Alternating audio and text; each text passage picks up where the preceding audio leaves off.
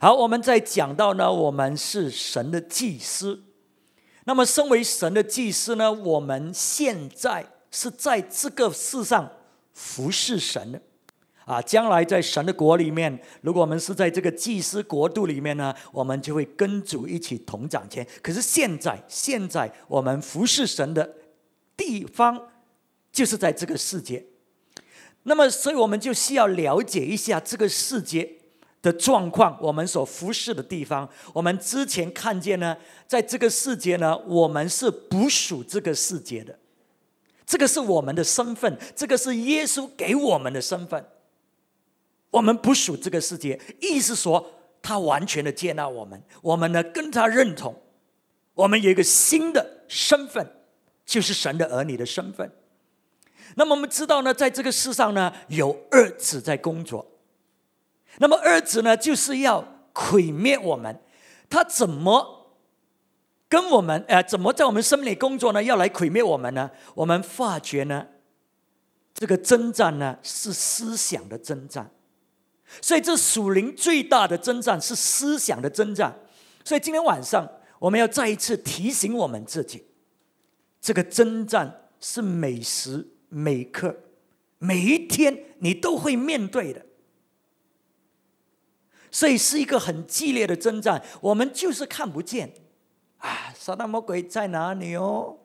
圣经说的吗？可是没有我不察觉可是多少次呢？我们听了撒旦魔鬼的话，我们遵守他所讲的，而拒绝了神所讲的。我们很常都是这样，我们都不知道。所以我们需要很清楚知道呢，这个恶子呢，他给我们的这个要在我们生命里做毁灭的工作，是借着思想。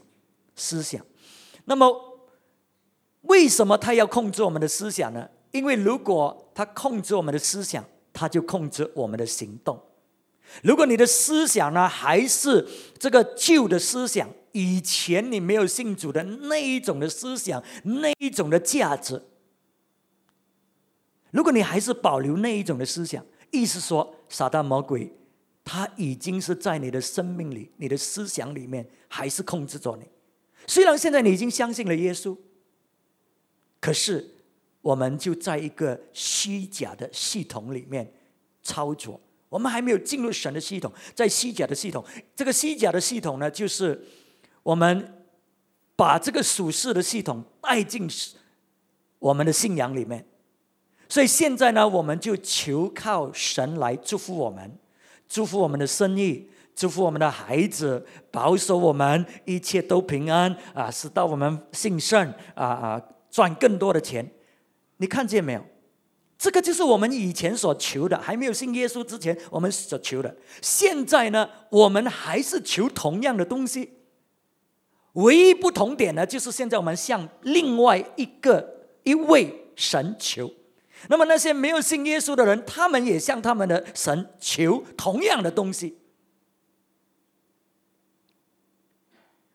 所以你看呢，这个不是神的系统，这个不是神要我们这样生活的，这个是一个虚假的系统，是撒旦魔鬼欺骗我们的。而且我告诉你呢，在这个系统里面呢，我们做的呢，比那些没有信主的人会好吗？我们还不比没有信主的人好嘞。你看最近晨报，你有没有看过那边那个庙市要建7层楼的塔？有没有看到这个新闻呢？你有没有看见报纸说，这一个人说，如果建这个7层塔的，如果不够的，找我包完。他没有用我包完了，他的意思是要找我了，找我就是如果不够，我包完了。我们要建10层楼了，我没有听见任何弟兄姊妹说，如果不够的话，牧师我包完了。你说我们比人好吗？你说我们真的很相信神吗？真的很爱神吗？我想他们更爱他们的所相信的。所以你说我们真的是很对吗？不是，那个是虚假的系统。所以我们就是有宗教了，他们有他们宗教，我们有我们宗教。那个中心点是什么？中心点还是自我。神祝福我，神祝福我的孩子，神祝福我的家庭，神祝福我的事业，神祝福我，那个中心点还是我。可是耶稣来呢，他是要把我们从这个属世的系统里面，从这个世界里面完全的把我们从这里调出来，进入他的属神的系统里面，他的国度里面。在他的国度里面呢，他就是神，他就是主，中心点是神，那一个是我。宗教的中心点是我，在神的国里面，中心点是上帝。我们的一切都是神，我们活着都是围着他所以这个就是祭司的生活了，祭司的生活了所以我们知道呢，这场征战，这个属灵的征战，要控制我们的思想，要影响我们的思想，这个征战是非常非常激烈的。虽然我们相信了耶稣，你知道儿子呢，他就是要找机会，找门路进入我们的思想里面今天晚上我要跟你讲的呢，我不要把这个儿子撒旦魔鬼形容到很厉害。哇，我们相信耶稣，有耶稣保守，他还可以怎么样，要进来就可以进来。不是这样。不过他是可以进来的，如果我们有漏洞，如果我们开门给他，他是可以进来的。虽然你有耶稣在你生命里面 OK， 那么今天晚上我们就要看他怎么样进来，他怎么可以进入我的生命，是怎么样来的我相信今晚没有时间，下一回我会跟大家分享。现在我落在这个陷阱里面，我已经受他的控制，在我的思想里面，在我的价值观里面，那我怎么办呢？我怎么样可以得着自由那个下一次我们讲。可是今天晚上我们要讲撒旦魔鬼他怎么样可以进入我的生命。好，我们看第一个例子，回到创世纪，就是人第一次面对撒旦魔鬼，怎么样开门让撒旦魔鬼进入他们的生命呢？创世纪第3章第1节到第5节。创世纪3章第1节到第5节。耶和华神所造的，唯有蛇比田野一切的货物更狡猾。蛇对女人说：神岂是真说不许你们吃园中所有树上的果子吗？女人对蛇说：园中树上的果子我们可以吃，唯有园当中那棵树上的果子，神曾说你们不可吃，也不可摸，免得你们死。蛇对女人说：你们不一定死，因为神知道你们吃的日子眼睛就明亮了，你们便如神能知道善恶。第6节。于是女人见那棵树上的果子好做食物，也悦人眼目，且是可喜爱的，能使人有智慧，就摘下果子来吃了，又给她的丈夫，她丈夫也吃了。好，这个是人第一次面对撒旦魔鬼，他怎么进来呢？撒旦魔鬼跟这个女人谈话，他说：神岂是真说不许你们吃园中所有树上的果子吗？所以我们要注意呢，在这里呢，圣经形容撒旦魔鬼是狡猾的，最狡狡猾的。所以呢，因为他是狡猾的，所以有时候他来，我们不察觉。你明白吗？狡猾的人呢，他是很厉害钻进来的。他绝对不会跟你讲：“嘿，我是撒旦魔鬼啊！我现在跟你讲话，你听听我讲。”他绝对不这样。所以他向这个女人说：“神有说吗？你们不可以吃园中的果子。”所以撒旦魔鬼来的时候，他讲的话呢，一定有掺一些神的话在里面。这个就是为什么我们被吸引，因为我们是基督徒嘛，我们相信神嘛，我们知道神讲什么吗？或者至少呢，大概知道了，这个是最危险的。所以我们听起来，好像是在讲神的话，我们就听多一点。所以他呢，今天当然你不看见撒旦魔鬼，你不看见这个蛇，可是呢，这个思想就会浮现在你的生命里面。当神跟你讲话的时候，你有没有发觉，有时候呢，有另外一个思想来？真的是要这样吗？如果不遵守，不可以吗？你看别人不是很好，他们没有相信耶稣啊，他们也很好啊，他们没有遵守神。你看那个相信耶稣的人，他也没有遵守啊，他也很好啊。你看见没有？所以撒旦魔鬼就会把这种思想带进来，都有掺杂一些神的话在里面的。所以夏娃这个女人就回应了。所以撒旦魔鬼能够进来，是当我们跟他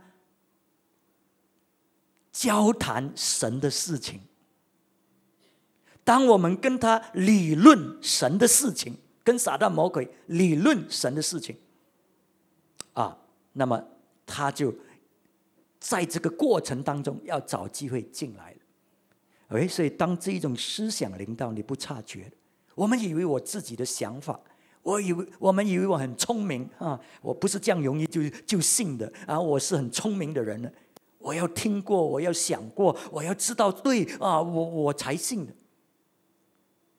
所以有时候我们以为很聪明，所以我们就有很多这种撒旦魔鬼的思想来了，使到我们没有信心，使到我们不听神的话语，他就进来了。 OK， 所以那么当我们这样跟撒旦魔鬼理论神的事情的时候呢，你会发觉呢，你开始呢就加一些料进入神的话语里面，你自己加的。神没有这样讲，可是你就加多一点进去了，或者减少一点出来所以这个女人就向撒旦魔鬼回应，她说神没有这样讲，她说园中那一棵树呢的果子不可以吃，她不是说所有果子不可以吃，园中那一棵。然后她说呢，神说呢不可以摸。这个话是神没有讲的，这个话是她自己加进去的，你明白我意思吗？可是他说是神讲的，是神讲所以当你开始跟撒旦魔鬼辩论的时候呢，那么慢慢你就会进入一种混乱当中，是真是假，你开始就很难分出来了。另外一点，撒旦魔鬼他进来的时候，他要做什么？他是要控告神在你的面前。所以他跟这个女人说，他说你看神不要你吃这个果子，为什么？因为他知道如果你吃了这颗果子你就像他一样，你就可以分辨善恶，你就会有他的那种的智慧，所以呢他呢不要你吃我们有没有常常觉得，哎呀，如果听神的话，我不是很亏本？如果我遵守神，那么我不是做不成这些事情？你看那种的控告，好像是神不要祝福我们，好像是神呢把好东西收掉，如果跟他呢，他就收掉这个好东西，那么呢我们就很吃亏。所以撒旦魔鬼就是这样控告，他说上帝就是知道你吃了你就会像他，所以他不给你吃，因为他不要你这样，不要你像他，你明白吗？所以会有一种控告神的话语会来的，使到我们觉得，哎呀，我还是不要听神好了跟随神，听神这样难，又这样怎么办？不能够的嘛，你明白吗？所以我们就开始认为，跟随神，相信神不是最好的，相信就好了，相信一点就好了，不要相信到迷有没有听过这个话？不要相信到迷有没有听到鬼在讲话？如果不是迷信，怎么会相信到迷呢？迷信的人才会相信到迷，我们是真理的人，怎么会相信到迷呢？是不可能的嘛。可是鬼就来讲了，你相信你就不要相信到迷，相信就好了，去教会做就好了哈，做礼拜。有没有常常听见鬼鬼在讲话？是不可能迷的嘛，你明白吗？因为不是迷信嘛，是真理的道路嘛，怎么会迷？只是怕你不相信，怕你没有信心相信真理，而不是迷信只有信错了歪了，那个才会迷。所以弟兄姊妹留意听，第二次你听到这样的话，你就说鬼来了，你走开。我们今天被撒旦魔鬼欺骗，我们以为鬼来了就是那个人在发作，这鬼来了，鬼来。鬼常常出现你都不知道，跟你讲话。OK， 那么到最后我们会怎么样决定？如果我们一直跟撒旦魔鬼理论，到最后我们的决定呢，是按照我们看为好，认为对，我们就这样去做。你看第6节，你人见那棵树的果子好做食物，也悦人的眼目。你看见没有？我们是看外表的了，我们凭外表的看见，很好啊，这样啊，没有问题啊，很好啊，很好啊，我们就听了然后他说呢，且是可喜爱的，能使人有智慧的，就摘下果子来吃了。所以到最终你的决定，你不再是凭真理来决定，你不再凭神的话来做决定，你听了撒旦魔鬼的话，最终你凭你自己的感觉，你凭你自己的这个观点，你看到好，而且是外表的。可是真理呢？如果你有真理呢？真理是吃透的，你看得很清楚的，你不是只是看外表的。可是我们呢，常常呢，只是看表面，因为我们听了撒旦魔鬼的话，所以撒旦魔鬼就进来了。那你去遵守他所要你做的事情，你的生命就落在他的这个掌权之下，被毁灭了。所以我们看见人第一个经历就是这样所以这个是一个很好的例子呢，让我们看见呢，你用掺杂了神的思想，再加上撒旦魔鬼的思想去辩论去理论的话，最终呢，你一定是迷失路的，最终你一定是被搞糊涂了，然后你用你自己的意识来做决定。 OK， 这个是第一。第二，撒旦魔鬼怎么进来？我们看一下马太福音16章，我相信你听过我讲了许多次，不过我认为我们还是需要被提醒。马太福音16章23节，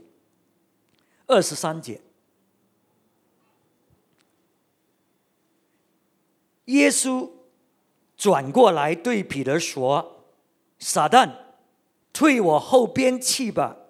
你是绊我脚的，因为你不体贴神的意思，只体贴人的意思。”第二个方法，撒旦魔鬼可以进来。第一个方法就是我们听他的话，就开始辩论，开始去要跟他讨论神的事情，这个是第一个方法，他进来，这个在思想里面。第二个呢，就是呢，我们体贴人的意思，而不是体贴神的意思。你记得我跟你讲过，我们最难过的关就是关系，因为关系呢有感情，我们有爱的关系，所以呢，我们的这个一个回应呢，就是我们要保护我们所爱的人那个是没有错的。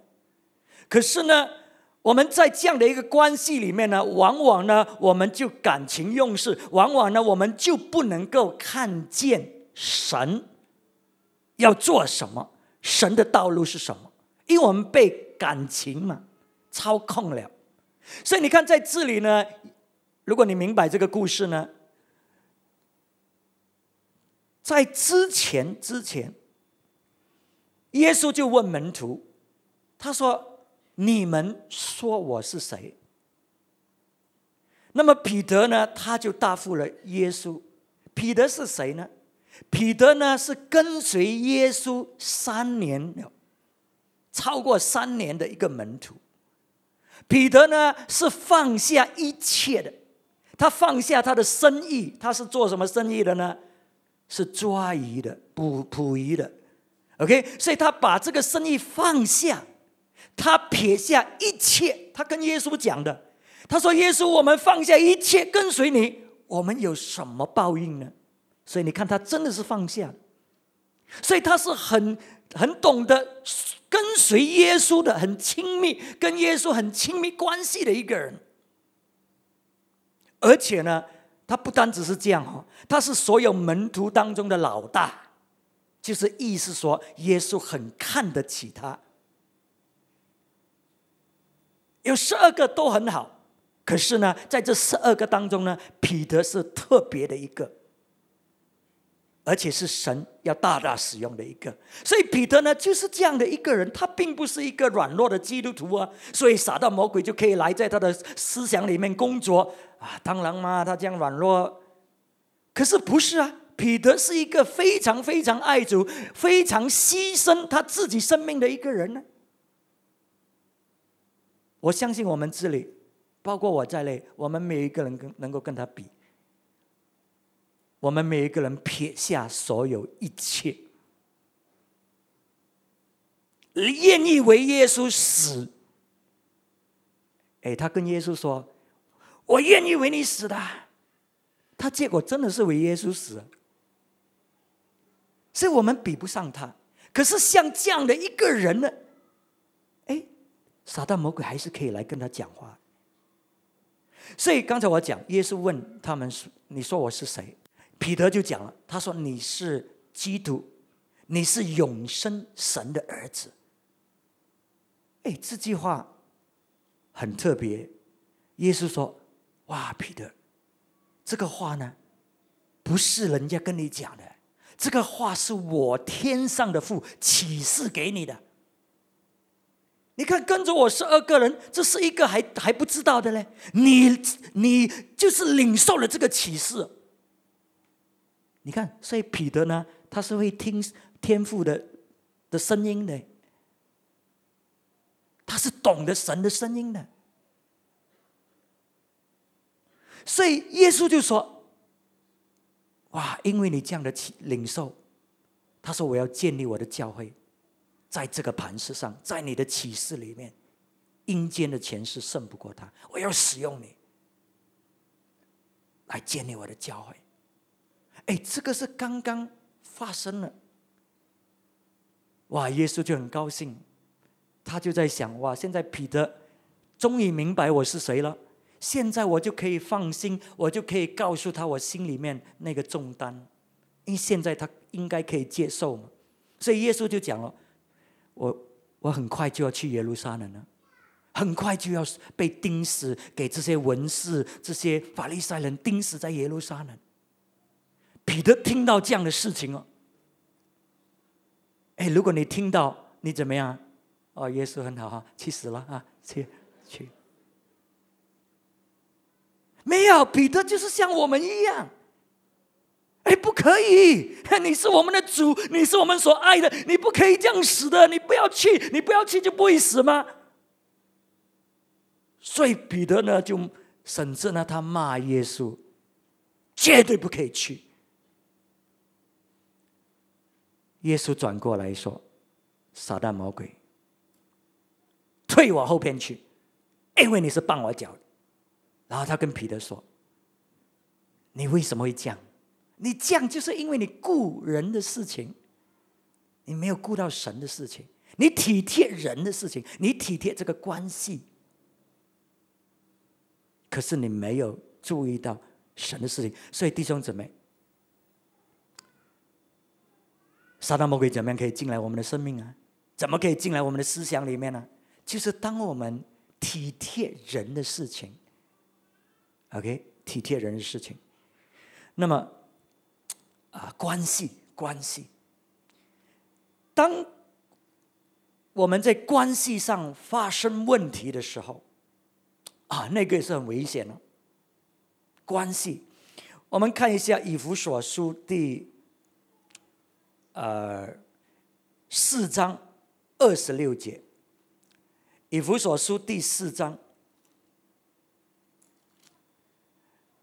26节，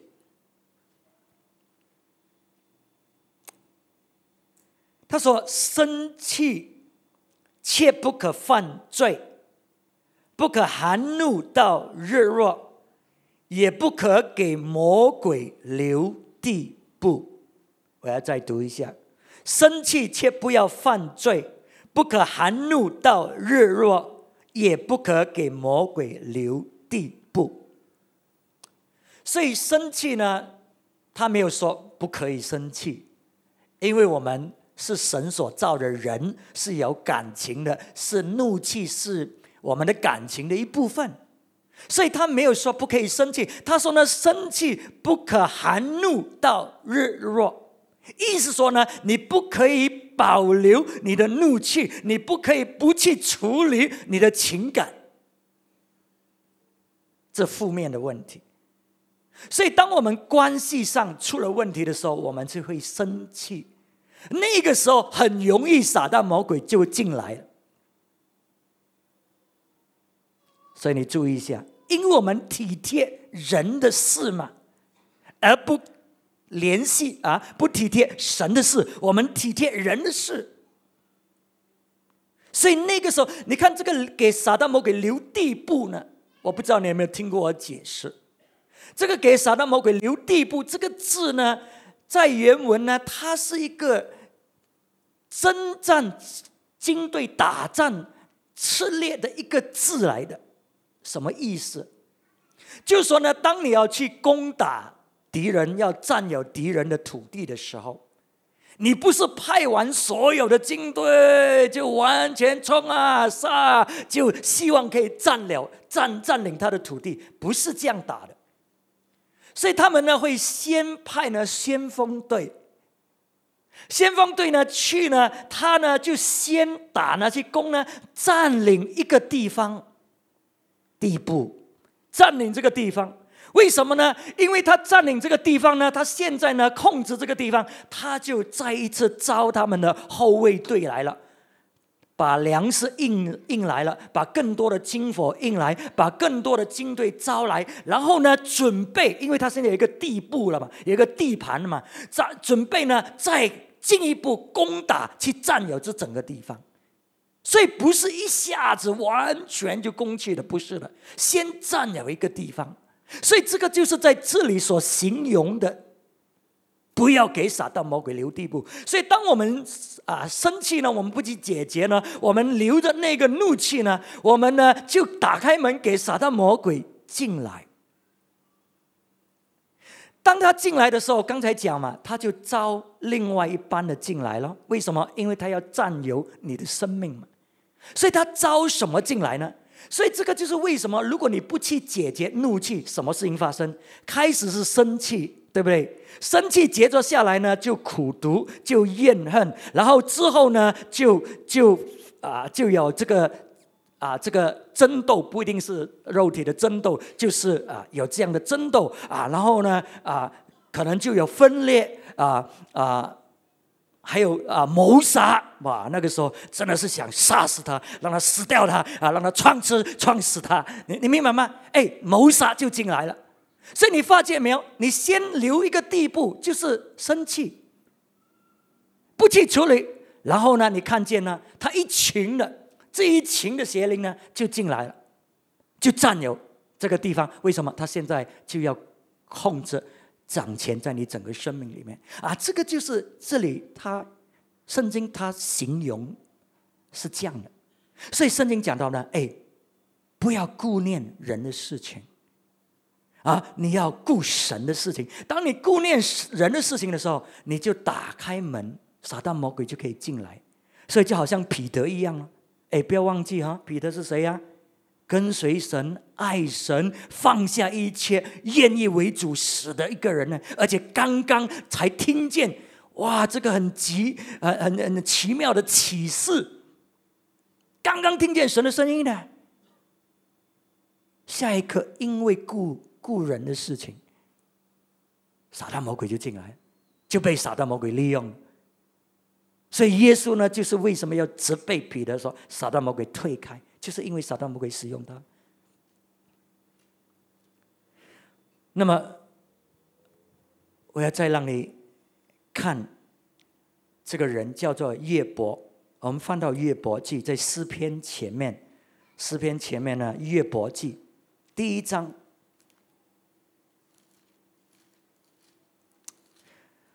我们或许都很熟悉圣经的故事。这个故事，约伯呢是当时最有钱的人。为什么？因为神很大很大的祝福他。不过他也是最正直的人，最爱神的。他是样样都排第一的。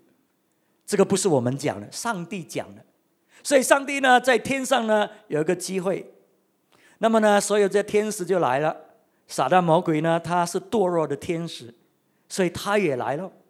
撒旦魔鬼在哪里？他是在世上周游，在看呢。今天晚上我告诉你，撒旦魔鬼很认识你的。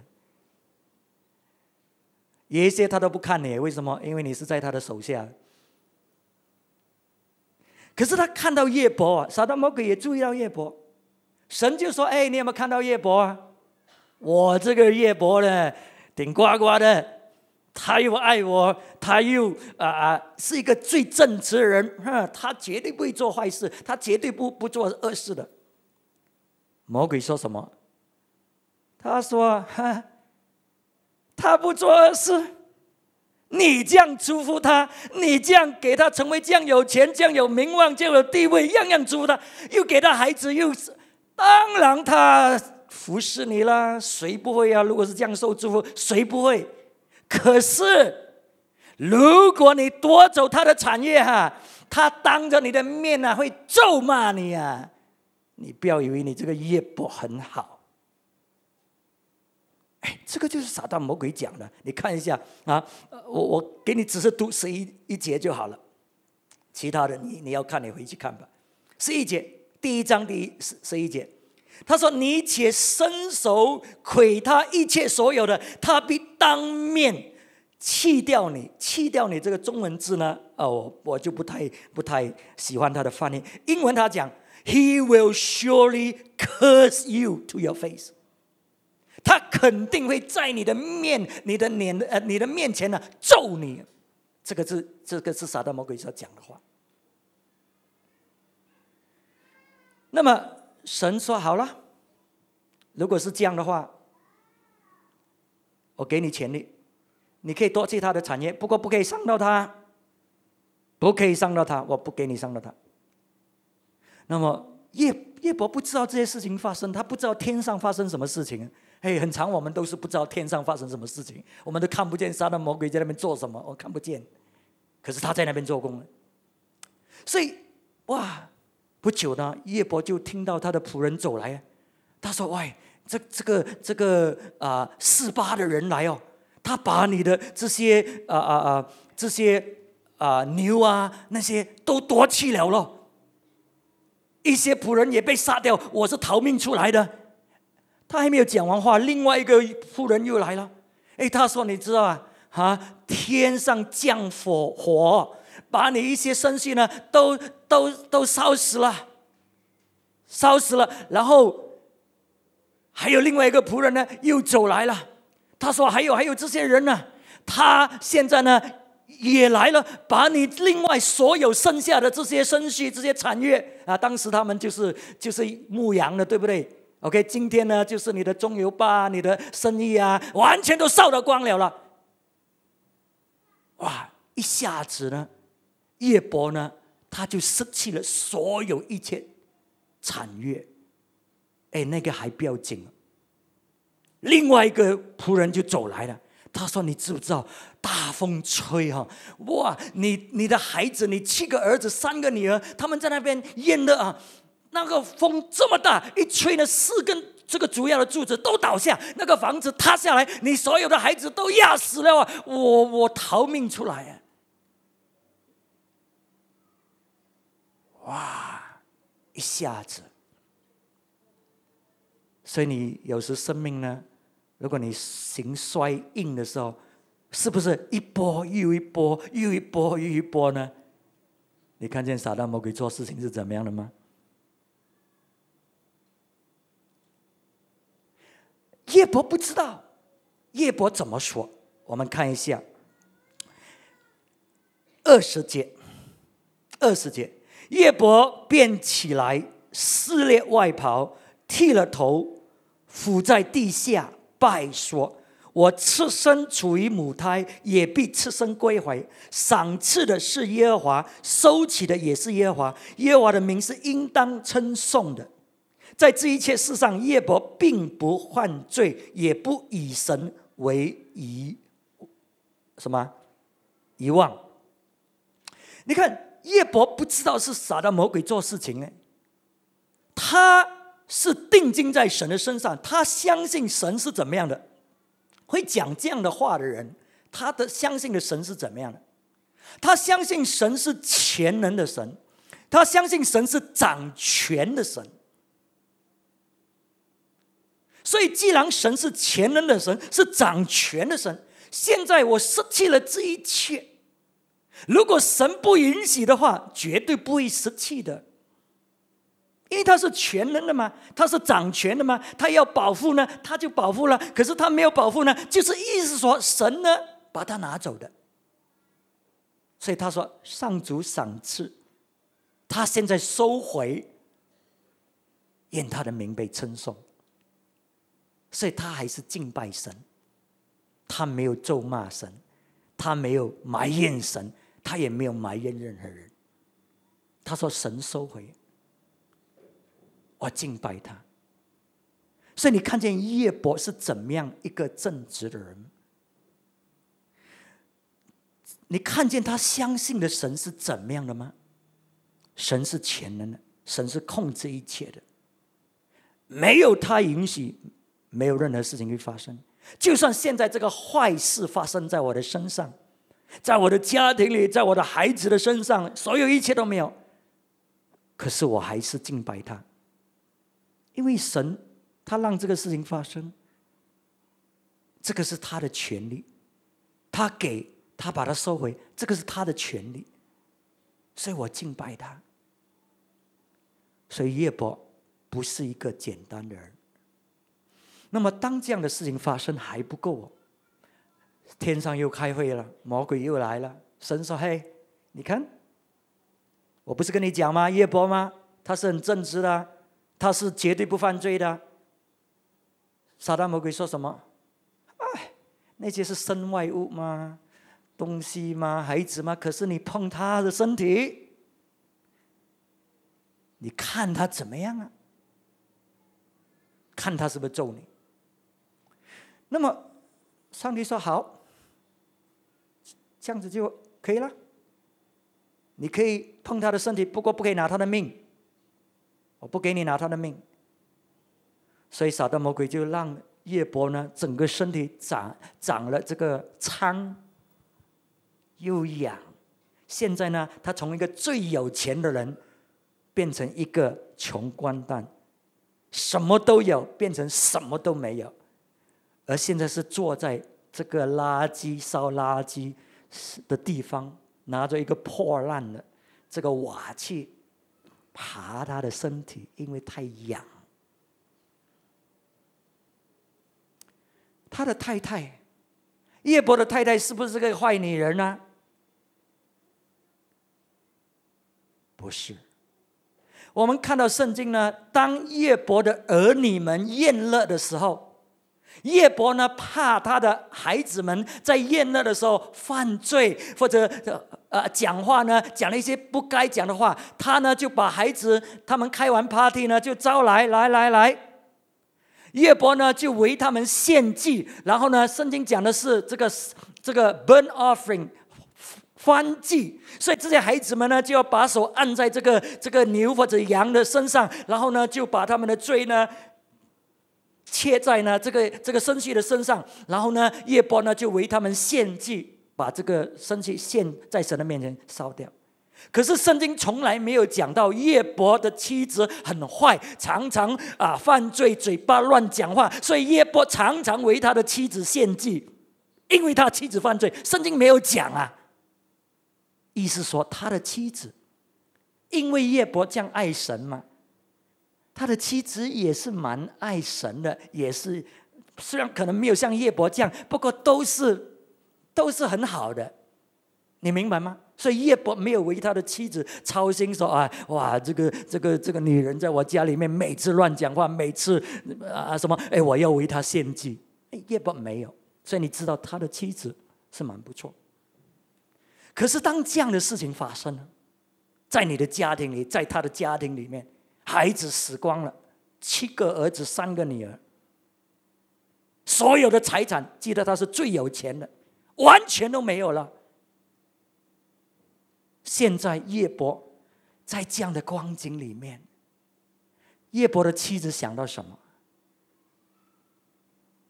他现在想到，这个是我枕边的人呢，这个是我的丈夫，他受这样的苦，上帝你怎么让这样的事情发生？你怎么可以这样对待我的丈夫？我的丈夫是这样爱你的，我丈夫这样服侍你的，你怎么可以这样对待我的丈夫？约伯的妻子看到约伯，他说：约伯，你还要抓紧这样的信心，还要相信这个神，他这样的对待你，你这样忠心，你这样爱他，你这样的帮助穷人，他这样对待你，你还要抓住这个相信，咒骂神死掉好了，咒骂神然后就死掉，还好过这样痛苦。为什么约伯的妻子会这样讲呢？因为他爱惜约伯嘛，他爱惜这个家嘛，这些人的事情嘛。现在这样的事情发生，痛不痛啊？痛的，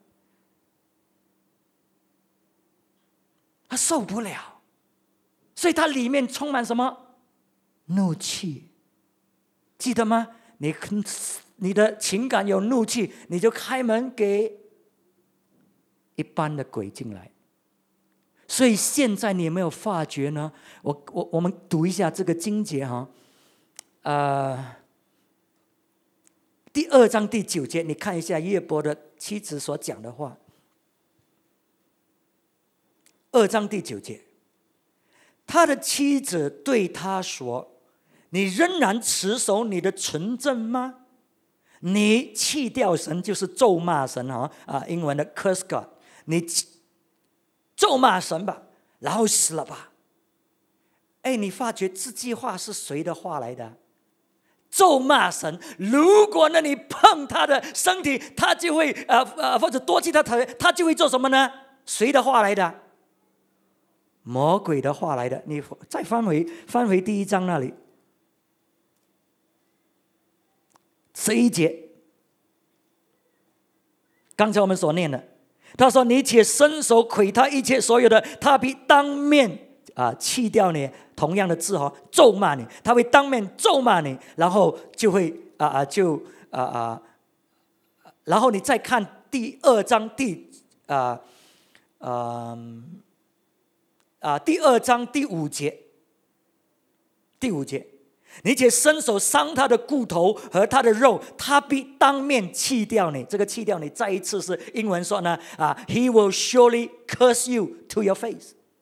现在约伯的太太讲的话是什么话呢？鬼话，撒旦魔鬼的话。一个爱神的女人，一个敬畏神的女人，在一个敬畏神的家庭里面生活的，为什么现在会讲这样的话呢？因为体贴人的事情。而没有体贴神的事情。因为情感伤害、生气，没有去恰当的处理，而开门让撒旦魔鬼有门进来他的生命。然后呢，现在呢，他讲的话呢，就是魔鬼的话，一样。刚才我们所讲，彼得是怎么样的人？爱神的人，有启示、领受神话语的人，服侍神的人。约伯的太太，在约伯的家庭里面也一样吗？跟随约伯吗？也是一个爱神的女人吗？可是现在因为体贴人的事情，现在讲的话呢，也是在讲鬼话。所以弟兄姊妹，我们真的是要很小心，不要让撒旦魔鬼有机会在我们的思想里面，在我们的生命里面，使到我们讲他要我们讲的话。所以今天早晨当我醒来的时候，我原本就是要讲约伯，就是讲到这里。不过早上起来我就有一个感动，就有一些的感动。我相信神要我讲更多关于约伯的，所以我现在就跟你讲这些呢，是我今天早上我相信神要跟我们一些人讲的话。你看第二章第3节，第3节，耶和华问撒旦说：你曾用心察看我的仆人约伯没有？地上再没有人像他完全正直，敬畏神，远离恶事。你虽然激动我攻击他，无故的毁灭他，他仍然持守他的纯正。我不知道你有没有听见我读的，我再读一次。神讲，你激励我，就是神，攻击约伯，无故的毁灭他，他仍然持守他的纯正。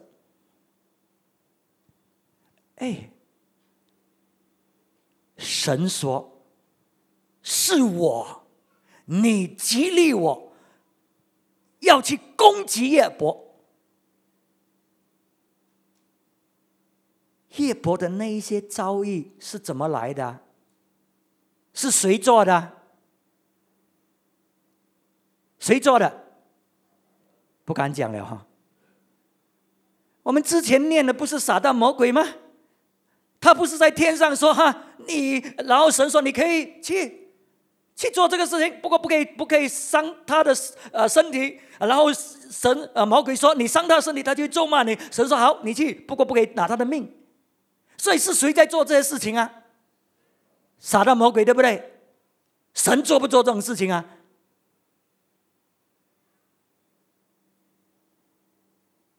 神不会做，神爱我们的。可是现在圣经说什么？上帝说什么？是你魔鬼啊，激励我，使到我无缘无故攻击约伯，毁灭他，可是他仍然持守他的纯正。这个告诉我们什么事情？这个告诉我们，没有任何一件事情，如果神不批准的话，是可以发生。一切事情，好事坏事，不可想象的大坏事，神是掌权的，他是控制的。如果没有得他的批准，没有一件事情可以做。可是现在神批准，而且神自己讲，我们通常不敢讲。我们讲你看是撒旦魔鬼，是撒旦魔鬼做的事情。因为这些事情是什么事情啊？7个儿子3个女儿死掉，所有的产业完全没有了。约伯身体长满这个泡子疮。神说是我做的，是你要激励我，使到我攻击他。无缘无故的。所以我希望把这个经文带给你，我要你得着什么教导？我要你知道，在你生命里无论什么事情，不要怪别人，不要找一个人、一个事情，或者找魔鬼来怪。其实魔鬼是有份的，找魔鬼怪是没有错的。不过我们要解决问题，对不对？我们要处理我们自己生命，所以是神不允许的话，绝对不会发生的。意思说神允许，神说，意思说神说是我做的，是我攻击他。所以当这样的事情发生，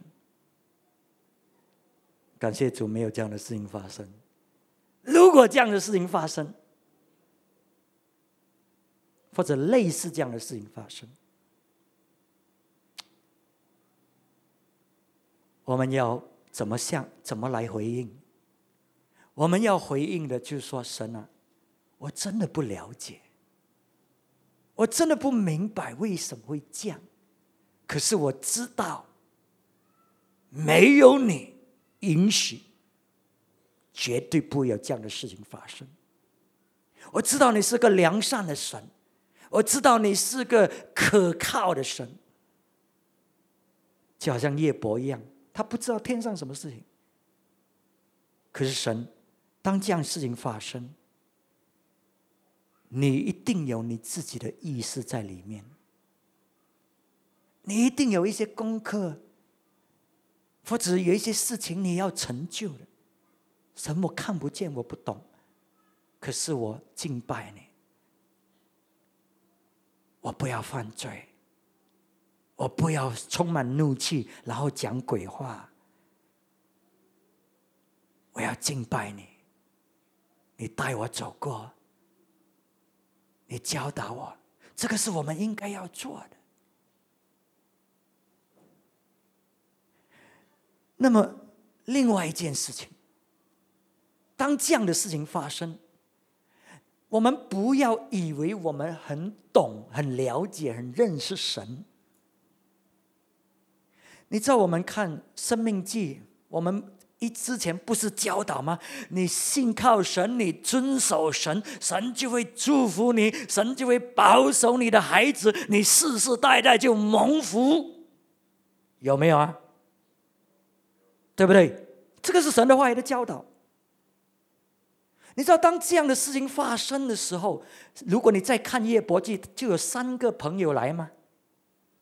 他们是好心，为什么？因为约伯，你知道吗？当你从很有钱到1分钱都没有，身败名裂啊，身体又长满疮的时候，还有朋友来找你，那些是你的好朋友，那些是你的真心朋友，对不对？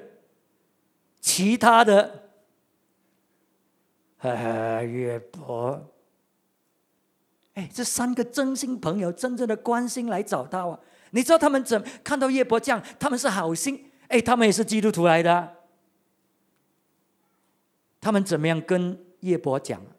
他说：“约伯，这样的事情发生，你真的是应该要审查你自己哦。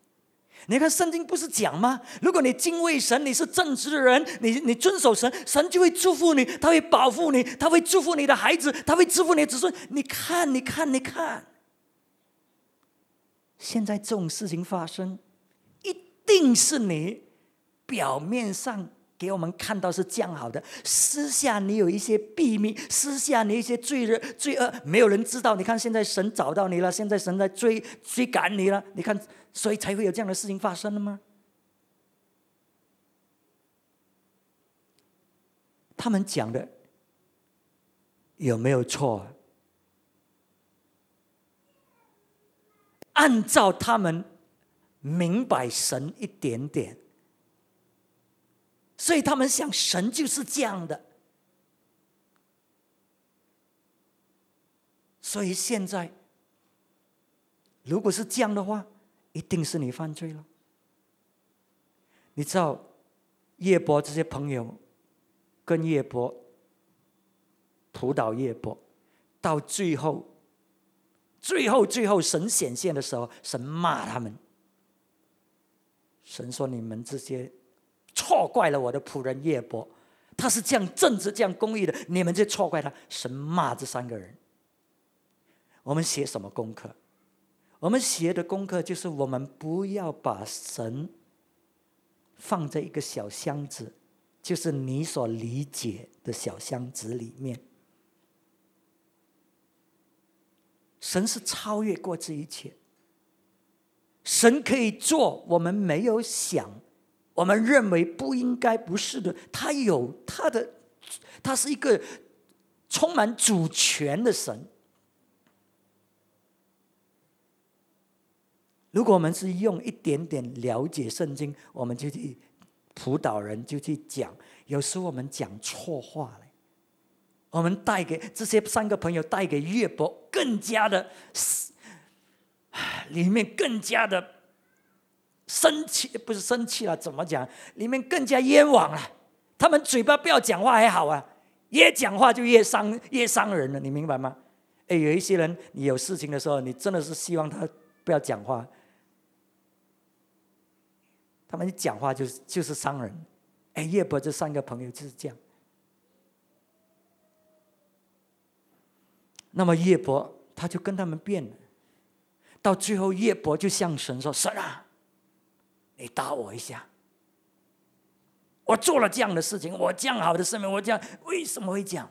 约伯不了解，他就是开始叫神：“神啊，你打我！神啊，你打我！”神都没有理他，很久都没有理他，所以约伯就是跟这个朋友辩来辩去，到最后神出现。你知道神怎么样出现吗？哇，约伯这样爱神，这样忠心的，哇，现在这样可怜，失去了所有一切，孩子死了，这一切还是神有份的嘞。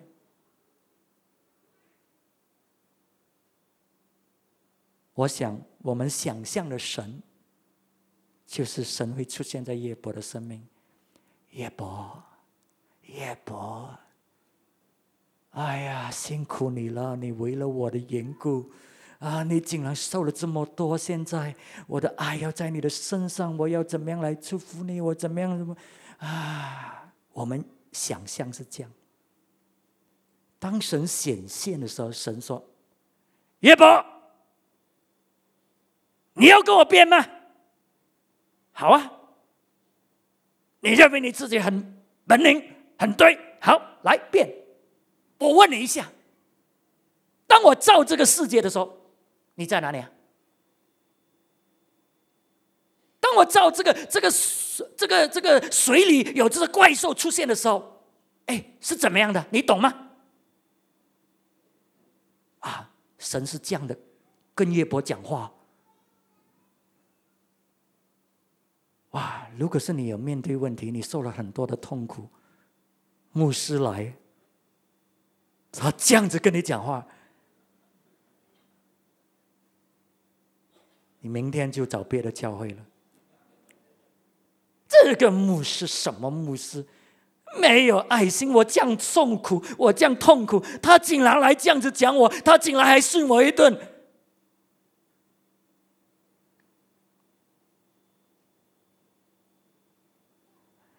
当人这样子跟我们讲话，在这种光景，我们会怎么样？我们会跟他顶，我们会跟他斗。可是约伯就不是这样。当神一开口，约伯做什么呢？约伯说：“是我不对，是我错。我之前只是风闻有你，可是现在我亲眼见到你。”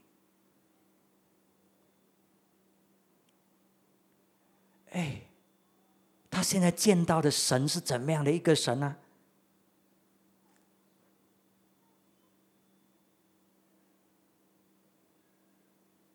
约伯，他见到的神是这个神呢？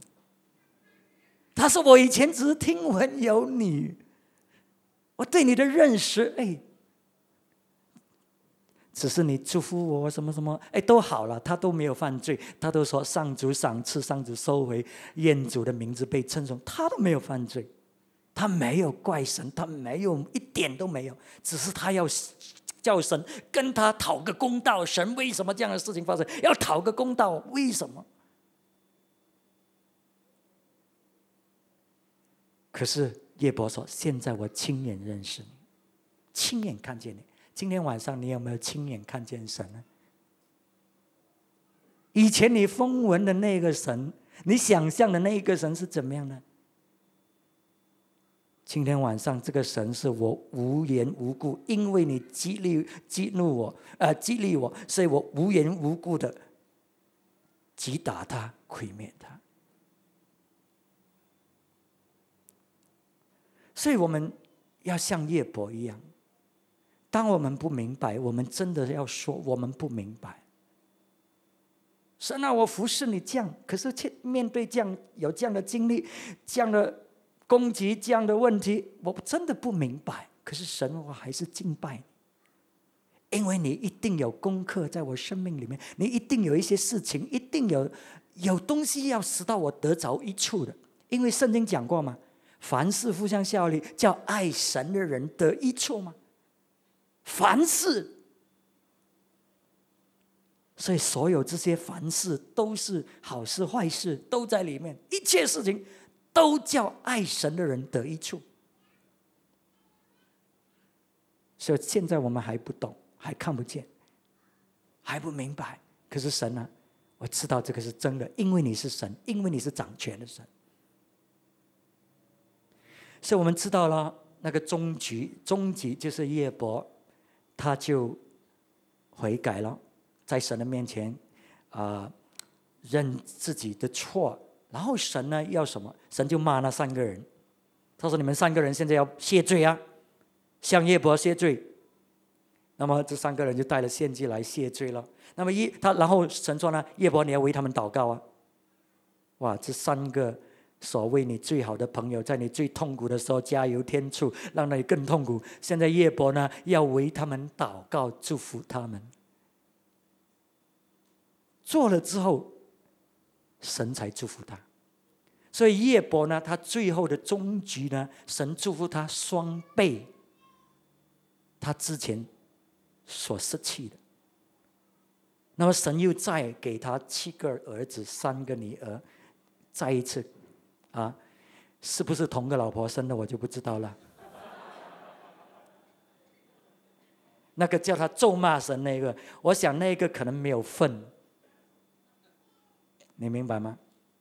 OK， 所以给他7个孩子3个女儿，然后给他双倍恢复他的那一种的身份所以神他一定是一个好的神。可是有时候一些东西我们真的不明白。可是约伯就是在这个经历当中，他认识神，他原本都很认识，可是现在他说我曾经只是风闻有你，现在我亲眼看见你。所以我希望我们在这个世上都是有风风雨雨，都有很多的问题会发生。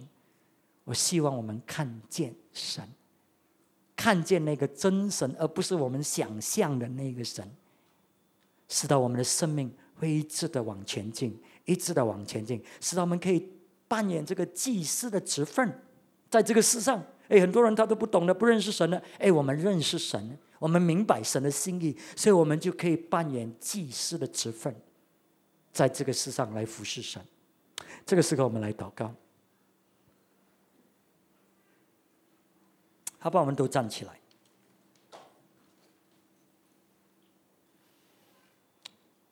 今天晚上我们在神的同在里面，我们切实承认，我们认识他，多认识也只不过是一点点，多认识也都不完全。所以很常因为我们对他不完全的认识，使到我们对事情的理解往往是扭曲了，歪曲了，而使到我们中了撒旦魔鬼的诡计。常常呢，我们就讲鬼话，做邪灵要我们做的事情。所以今天晚上，让神的话语带给我们心里面有一个警惕，使到我们知道儿子常常就是要在我们的思想里面、脑海里面，在我们情感里面，要趁机会要进来，要毁灭我们的生命，毁灭我们的信心，毁灭我们跟神的关系。所以让我们心里面有一个谨慎，这个属灵的征战是非常非常真实，而且让我们来到神的面前是带着一个谦卑的态度说，神啊，我对你的认识真的是不完全，所以我不要用我自己那有限的认识、有限的思想来判断事情，我要真的是谦卑我自己在你的面前。主啊，这一切事情的发生，你有东西要我学习，你有功课，有一些事情你要在我生命里面做，带给我祝福的。主，我寻求你，你来帮助我。所以今天晚上在我们生命里面，我们都有各种各样的经历，好的坏的。所以今天晚上如果我们生命里面有一些的挣扎，有一些的之前有一些的疑问，可能是没有答案的，我们真的是不知道为什么，可是让我们心里面都带着一个敬畏主的心。那么今天晚上你说，神啊，我知道你在跟我讲话，我知道你在教导我生命的态度，我生命要怎么样在你面前活。主啊，你帮助我像约伯这样懂得敬畏你，成为一个祭司在这个世上。所以今天晚上这个是你的祷告，你的心意，好不好？你就双手高举在神的同在里面，从你的内心里面你向主祷告，你需要悔改，你需要求主来赦免认罪，你就向主祷告，求主赦免你的罪，求主的宝血来洁净我们，使到我们的生命。今天晚上我们可以向神说，我们风闻有你，可是今天晚上我们真的看见你，真的认识你。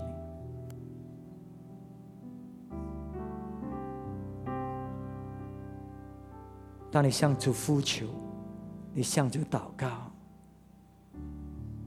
肯定的主他垂听我们心里面的那种的呼求，他看见。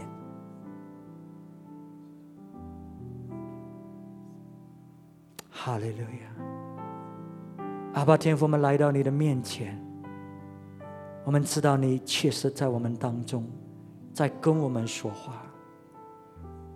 主啊，你在警惕我们，在这个世上，儿子常常要来骚扰我们的思想，要来找机会进入我们的生命，来毁灭我们的生命，使到我们讲他要我们讲的话，做他要我们做的事情。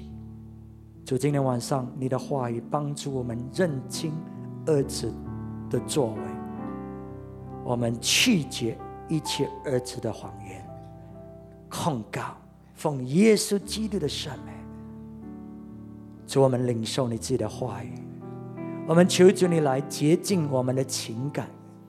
如果心中还有任何的怒气，导致被开门给儿子进来的，我们祷告，主，今天晚上我们放下我们自己，我们放下所有一切。我们知道一切如果没有主你自己的允许，主啊，绝对不可能发生。可是在这个过程当中，主啊，你却是关心我们，你却是要看见我们的生命得益处，更加的看见你，认识你。主啊，今天晚上你开启我们的眼睛，使到我们真的看见你，看见你，对你的认识，对你的信靠是绝对不移动的。无论什么事情发生，无论任何的风风雨雨的事情，主，我们都是坚定不移的，因为我们今晚真的是看见你，认识你。我们谢谢你，谢谢你，奉耶稣基督的圣名，阿门，阿门。